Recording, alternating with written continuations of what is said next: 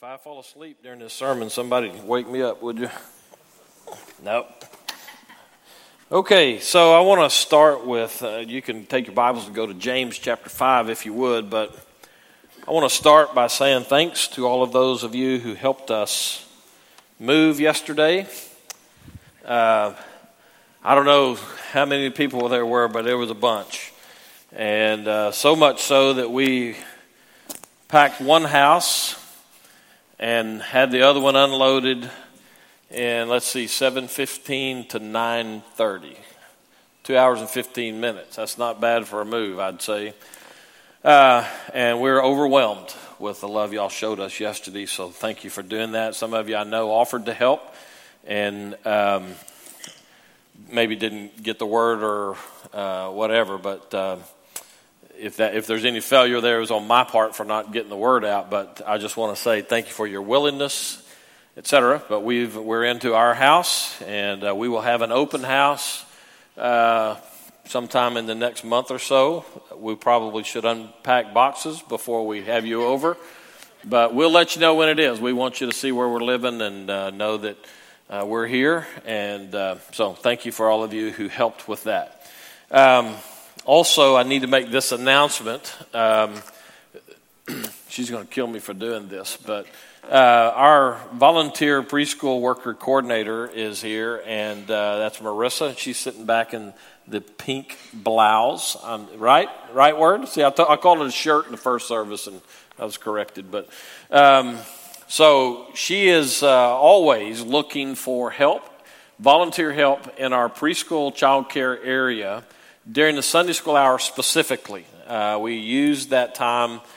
We have paid workers, but we supplement that with volunteer workers. And we're trying to get enough that we have a rotation that you would only need to help once every 6 or 8 weeks, something like that. So if you would like to do that and you can pass the background check, because some of you can't, we would love for you to help us with that if you would do that. So Marissa's the one you need to see, and if you can't find her, then you can always find me or get a hold of us through the church office, okay? Right? Thanks, Marissa. Appreciate that. And so let me jump in now. Announcements all aside, let's get into where we are. We're going to be in James chapter 5. But as we go to that, I want to take you back into a previous century. The city of Chicago is famous or infamous for a lot of different things. But one of the things that most of us at least have some passing awareness of is the Great Chicago Fire of 1871. And it was that time of the year, as October. The fire occurred on October the 8th, going through a number of days in the aftermath of all of that. But Chicago in that area was suffering under an unusual drought. As a matter of fact, the 100 days going into that great fire, they had only received about 1 inch of rain. We get an inch an hour around here, or better. So 100 days without rain in that time, in that particular place, proved to be catastrophic. Chicago at the time was a city made of wood, as you would expect. Even sidewalks and planks across the road provided for traction across the muddy streets, what would normally be muddy. But at that time, in that century, it was ripe for a tragedy.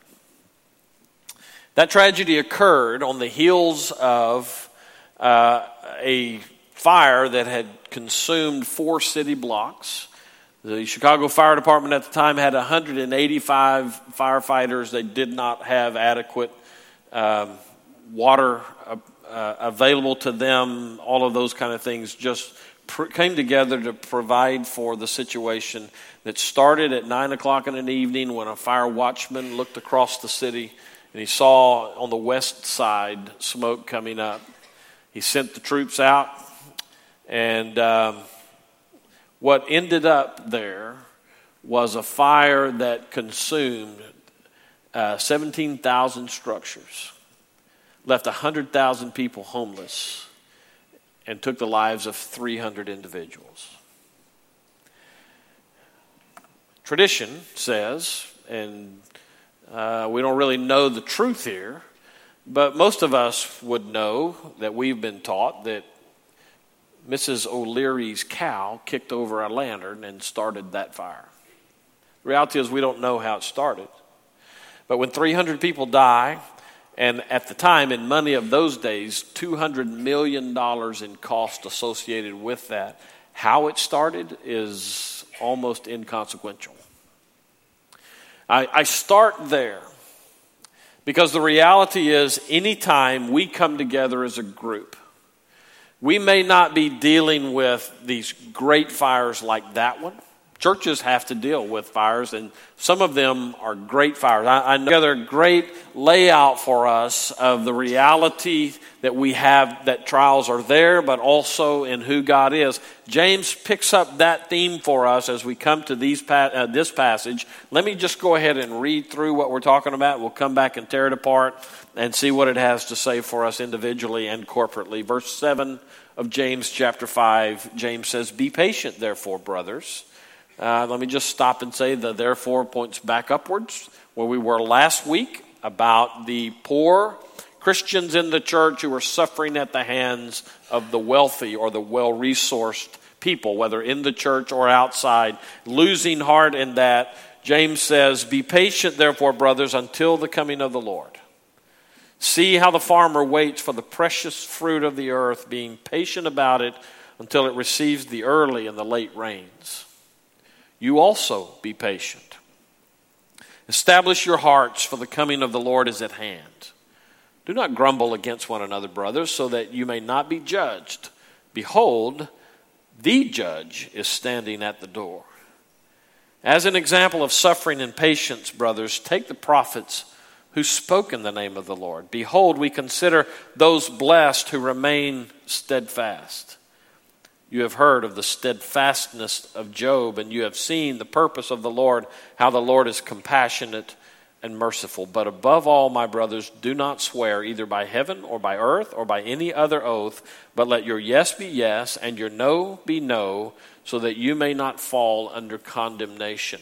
Here's where I want us to start today. I want you to think in your life today, what are those trials or those fires that are either with you now or you anticipate them on the horizon?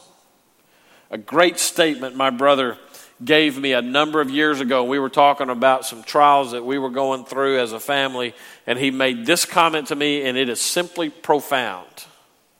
We don't get to choose whether we have fires in our life or not. We only get to choose how we respond to them. I want you to know that I've known a string of people through the years who have not responded well to the fire. I would say it in terms of the series we've been preaching here, that their faith did not work when the fires came. I'm thinking of a guy I was in school with. Now, you have to understand, I was the old man when I went to college, or when I got serious about college. I had a wife and I had a son at home. God called me to go to school, and so we did that at Wayland Baptist University in the Panhandle, Plainview, Texas, to be exact. And I was the old guy among all those preacher boys. I was 25 years old, the old guy. Boy, old has a whole different connotation to me now. But I had a friend. Matter of fact, he sat across the aisle from me in Greek class. Cheated off. I was kidding about that. But his name was Mark also. While we were in college, Mark got married. And not many months into that marriage, his wife decided that she really didn't want to be married to a preacher after all. And so, over a short period of time, she helped him to understand just how much she did not want to be married to a preacher. And shortly after our graduation, that marriage dissolved and was over. And so was Mark's ministry. As a matter of fact, so was Mark's willingness to follow God and to be committed to Christ at all. And he walked away from the church, and he walked away from his calling, and as far as I know, he never came back.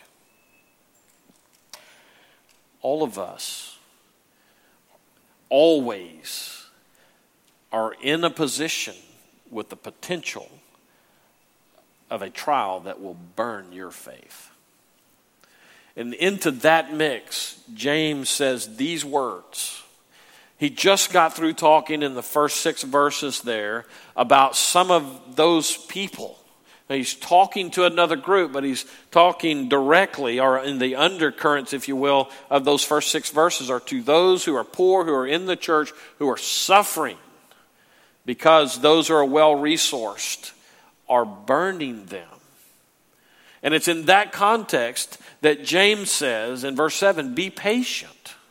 And the basis of that patience is, according to verse 7, that there is that day coming when Christ returns, the day of the Lord we call it through Scripture, and all the wrongs will be made right. And in the meantime, into that challenge and others, James says your faith has to work. It has to be fireproof.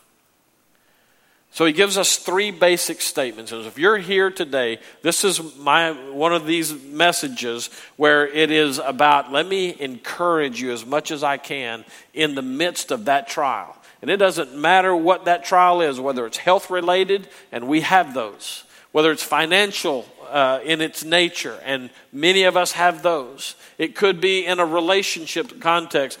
Fires are not picky and choosy about the way they come. They come full bore at us.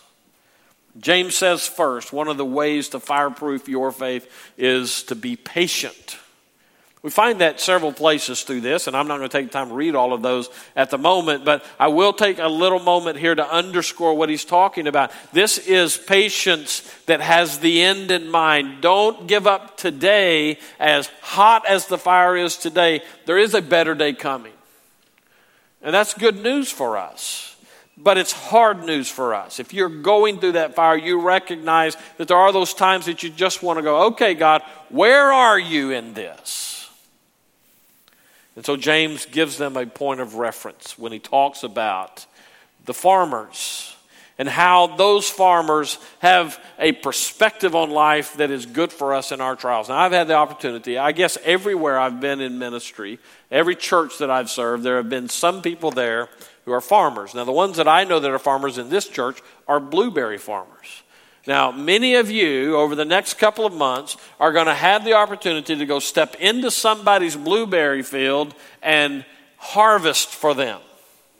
I know that because I watch Facebook, and many of you already are asking, so when can we get blueberries? If that farmer is not aware that there is a harvest day down the road, they'll never do the hard work of tilling the soil and planting the seed and making sure that it's clear of weeds and watering it adequately and trying to protect it from the freeze. And all of those things that come into the harvest come back onto the farmer and the day in, day out struggle.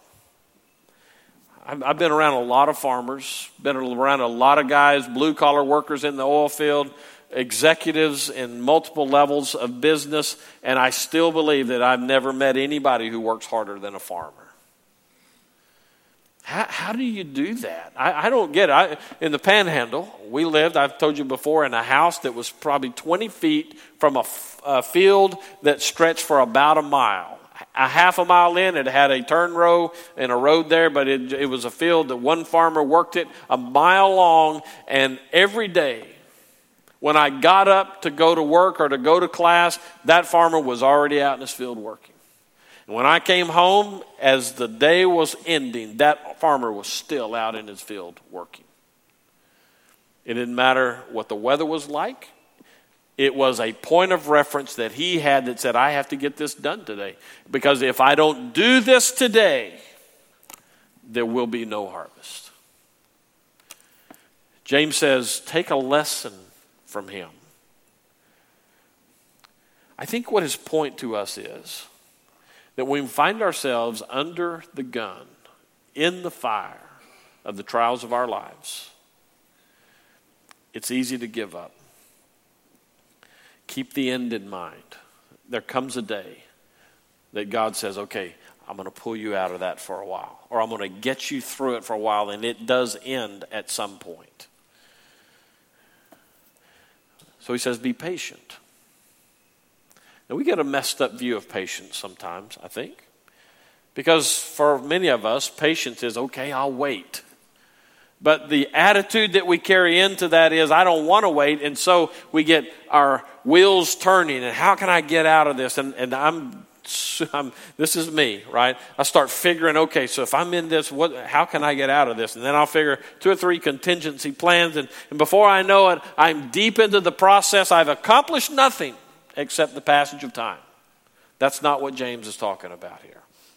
This patience that he's talking about is a patience that says, well, I'll put it this way. I like the term. It is an aggressive pacifism. Now, that's almost a contradiction of terms. So let me use an old story to help illustrate what I mean. Quakers, as a rule, I'm talking about the people that section, if you will, of the church today. Quakers, by definition, are pacifists. Okay, the non-aggressive. We're not going to support war. Conscientious objectors, whatever we want to call that, and that's one of the pieces of what makes them up. And so there is this story. Whether it's true or not, I don't know. It's probably a preacher story, but I like it. Makes a point. So this Quaker had a horse, and the horse was a little bit obstinate. Now, I'm not a horse guy. I have been around them some, and I do know this: that when a horse bites you, it hurts. And so this Quaker had a horse that on one particular day was, apt to be a little contentious. And so he reached back, the horse did, and bit that Quaker. Now remember, they're pacifists. And so that's a dilemma. If that was me, I'd know exactly what I would do with that horse if he bit me. He wouldn't have teeth to bite with next time, probably. But the pacifists basically said, "Now you shouldn't do that. I take care of you. I look after you, so don't bite me." A little bit later, the horse reaches back and bites him again. And so this time he gets a little more perturbed. He has to calm himself down, and he looks at the horse again and says, "Hey, horse bites him." This time now, the Quaker is beginning to sense a little bit of challenge to his beliefs. So when the horse reached that horse, his bridle, and he looked him in the eyes and he said, "Let me tell you something. I know that you know that I'm a Quaker and I can't hit you, but I can sell you to a Baptist."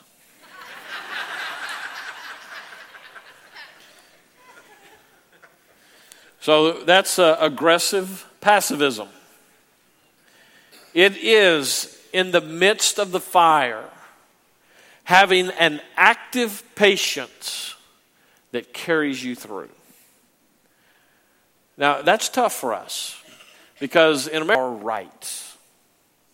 And so when we start going through trials, if our trial is brought to us on the horizontal level of life, and it's an entity or a person or that kind of a trial that comes at this, I demand my rights. In other words, I don't have to put up with that from you. And so we respond accordingly. That's not the kind of patience James is talking about here. Many of the times, though, the trials and the fires that we fight against are not on the horizontal level so much as I'm talking interpersonal. They just become those like health problems. And so we fight these things and we don't have anybody to go after unless we go after doctors because they should have known. But usually in this case, we tend to go after God. But we don't do it in such a way that, because we have our sensibilities about us. So we want to accuse God necessarily, but it is in fact an accusation. God, why are you doing this? And what we mean by that is, why are you doing this to me? James says, instead of that, adopt that quiet resolve in the face of your trial that says, I will not let go of God. When we got this earlier in James, and just so you know, we're in the conclusion part of his letter. It's still going to take us a while to get to the end of it because there's a lot there. But in this conclusion, James now is picking the themes that he started earlier in the book, and he's starting to bring them back and remind us of what he has said. And so one of the things that I said as we first started looking at trials, as the way James talks to us about them, I said one of the great ways for us to address the trials of our lives is to ask this question: where's God in that? And James reminds us here that a fireproof faith, a faith that works in the fires of your life, is a faith that holds on to God, no matter how hot it gets. So if you're in a fire like that today, hold on. Remember, there's a day coming, like the farmer working through the heat of the summer so that he has a corn crop when it's all said and done. Hold on. Now, that's not easy for us, right? Hello? It's not easy for me. Whether that's easy for you or not, I can't say, but I know this for me, that I can go through and have gone through some trials where it was so much easier just to throw up my hands and say, well, God doesn't care about me anymore. So James gives us a second element here, and that is the admonition for us to stand firm. You do realize, don't you, that there are trials out there that are of sufficient strength to knock your spiritual legs out from under you. When I went to New Mexico to serve that church, I inherited 30 plus youth workers, which is a good thing. But there was a couple who worked with our teenagers that were a challenge. And so I began to inquire a little bit about what was going on. People kept kind of saying, well, you know, it's understandable. And so it wasn't understandable to me. So I started trying to research what was going on. And the story that I got was that this couple had, years before I got there, had twin boys. I think they were twins. They might not have been, but 2 kids, children. And decided that they would go out on a date one night, and so they hired the teenage boy who lived across the street to babysit them. They had done that many times. He was well known to their family. All was safe. Until they came home from that date and discovered that that teenage boy, in horrific fashion, had murdered those 2 children.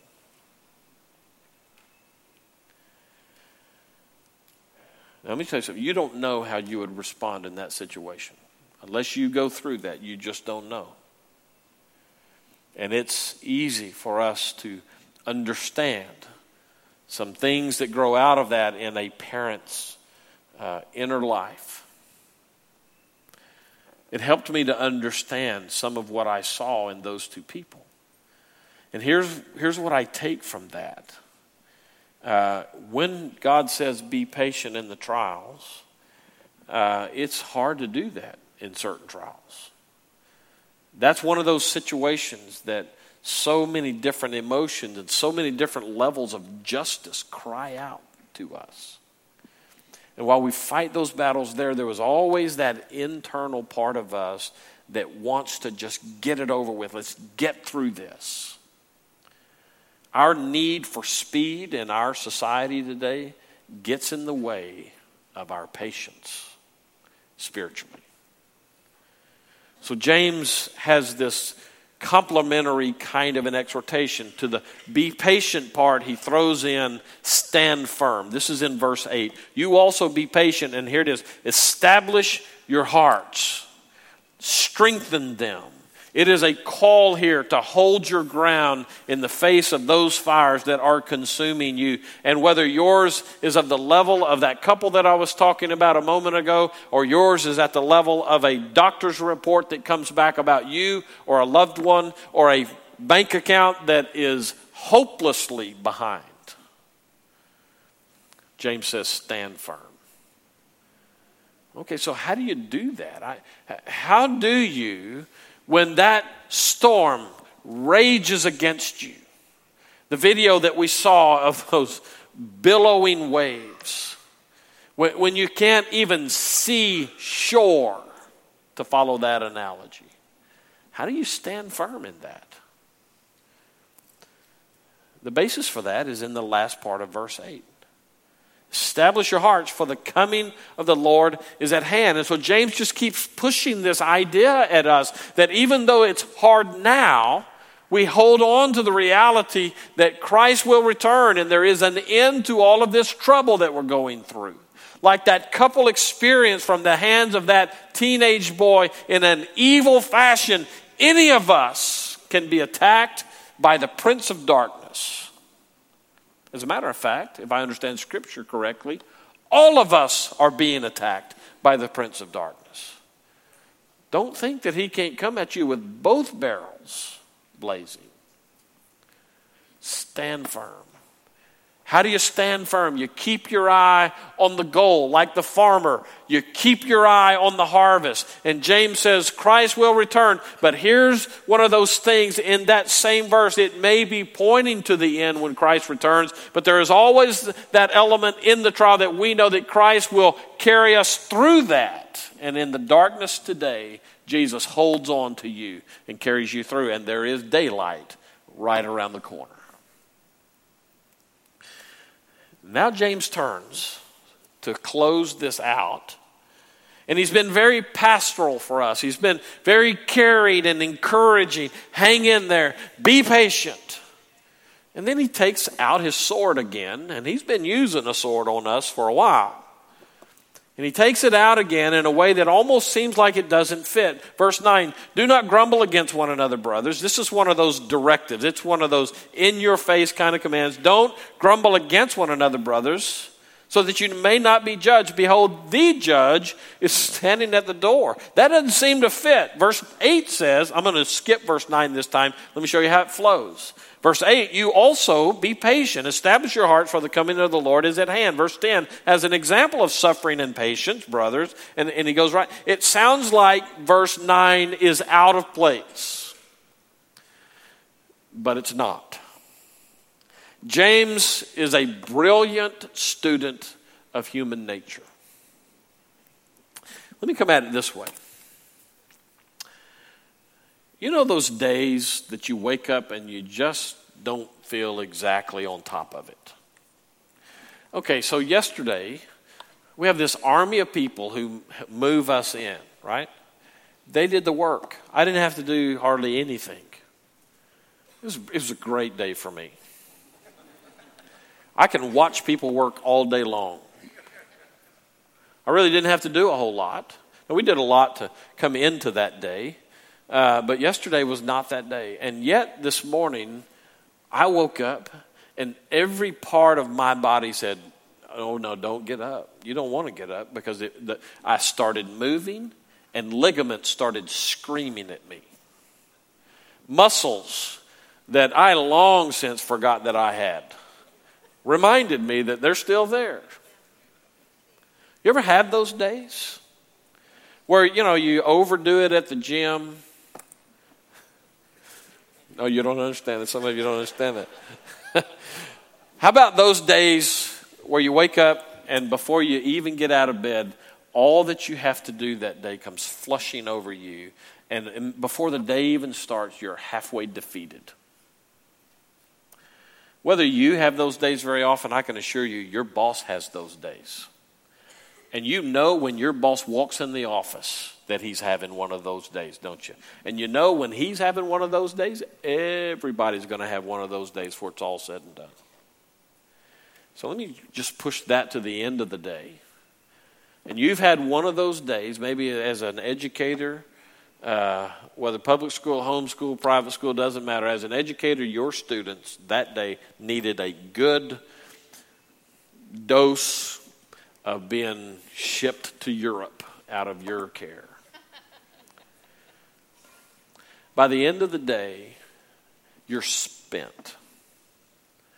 And so you get in your car and you start going for home, and then some of those people, you know the ones I'm talking about, the ones who somehow got driver's licenses but don't deserve a driver's license, and they surround you on the road as you're trying to make it home, and then they start working on you. Do you know if you have dogs, I don't know about cats, But dogs have a way of recognizing your mood. And so when you walk in and you say to your dog, get out of the way, your dog's going to move probably. If he's not, by the time you kick him a couple of times, he will. Dogs are smart like that. You hurt them, they'll move. What happens with us when we get into these trials, these fires, and they begin to stack one on top of another? The patience part goes away. We keep the aggressive, but we get rid of the pacifism. And that standing firm, instead of being steadfast here, becomes march forward. And so we march forward aggressively in frustration or defeat. And what happens then is we tend to take that out on the people closest to us. And so we say things, or we take attitudes that communicate, I had a bad day, leave me alone. And those bad days can stretch into bad weeks, can stretch into bad months, can stretch into bad years, can stretch into lifetime of just being a jerk. James says, in the midst of your fire, while you're being patient and steadfast, stop grumbling. But he limits this into the church. Stop grumbling against one another, brothers. See, what happens is when we start losing our grip in these fires, we become cannibals. And we eat each other up. There are churches who are known for this. Not for the patience or the steadfastness, but for the grumbling. You know, grumbling was bad enough. I'm talking about within the church. Grumbling was bad enough when it was just grumbling. But now, it's a phenomenon that we call social media grumbling. And so what happens is when your grumbling finds its way through your fingertips, onto your keyboard, onto Facebook, or Twitter, or Instagram, those are things then where grumbling now has a permanent home for all the world to see. And it kills the church. And it kills people. And so in the midst of this pastoral encouragement that James gives them as he begins to wrap up his letter, he also gives them that pastoral charge that says, stop doing that. Don't let your frustration in your fire kill somebody. And it can do that. Matter of fact, it does that all the time with people. You know, I have a close friend. Well, he used to be a close friend. He was probably, no offense to Brian, because I think Brian is an incredibly talented, gifted by God musician. Bobby, a friend of mine, ranks pretty close with Brian. By the time Bobby was not even 30, he had written a musical that was being used by churches. That was back in the day when that kind of stuff was pretty popular. But he wrote it and got it published, and it was being used all over the place. Bobby was great with music, but he was horrible with people. And he lived in a cloud all the time. Things were not necessarily good for him, with him. And he took a job at a church up in the northern part of East Texas.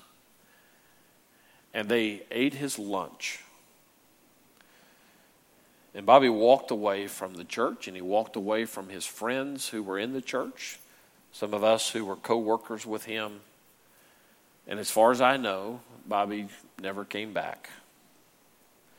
And he did so because of grumbling in a church. You know what happens when you put us under pressure? We leak. You know what we leak? Whatever's in us. So you can take a sponge and you can squeeze it, and what comes out of the sponge? Whatever's in it. And you could try to, kill my illustration and say, well, what if there's nothing in it? You mean no liquid, I'm guessing. You squeeze a sponge and there's no liquid in it, you're going to get air out of it. You're going to get whatever's in it. And it's same for you. Whatever's in you when the pressure is on is what's going to come out. And James knows that. And he also knows that church and every church since then suffers from people who are under pressure, who feel it necessary to grumble about life. And so James says, just don't. And he uses an example for us, and I'm done here. Musicians, y'all come on up. But he uses an example for us here from the prophets, and he particularly mentions Job. Now, I got to tell you, Job had a great agent, because Job gets a lot of play for the patience of Job. You go read the book of Job, and there's places in there that Job didn't have any patience at all. But at the end, we get it, and here's what we get from Job at the end. Job had a point there. Go read chapter 29 and 30 thereabouts, where Job just kind of lays it out. And he starts talking about how life was before he started suffering. And it's an accusation kind of a thing. And God lets him do that. Remember, when you're under pressure, what's inside is what comes out. God lets him do that. But then the tables turn, because when God says, okay, that's enough of that, God says, okay, I've listened to you. Now you listen to me. And God starts taking it to Job. Who do you think you are, grumbling about this? At the end, I guess if I had to choose like one favorite verse in all of Scripture, maybe this is it. Job 42:8, I think it is. It says this, that Job, after all of that, and after God responded to him, Job said, before all of this, my eyes had seen you, talking about, my ears had heard of you, talking about God. But now my eyes have seen you. There's all the difference in the world in your trials when knowing about God and knowing God. What I want you to get from this whole message today is, if you're going through a trial today, God knows about that. If you think God's abandoned you, you're wrong. God loves you more than anybody in this world can love you, including your parents, your kids, your mate. God loves you beyond what you can even understand. He didn't bring you this far to abandon you now. God loves you. So in that trial, find him and hold on to him and let him hold on to you. It's amazing the perspective God can give you when that happens in your life. Let's pray together. And as we pray, I just want to pray for you who are going through those trials today. Father, we pray that you would show yourself in a very real way. We pray that in the darkest of the dark days and nights, in the hottest of the fires that we face, that you would prove yourself to be there, alive, powerful, and victorious. And then help us each to hold on to that. In Jesus' name.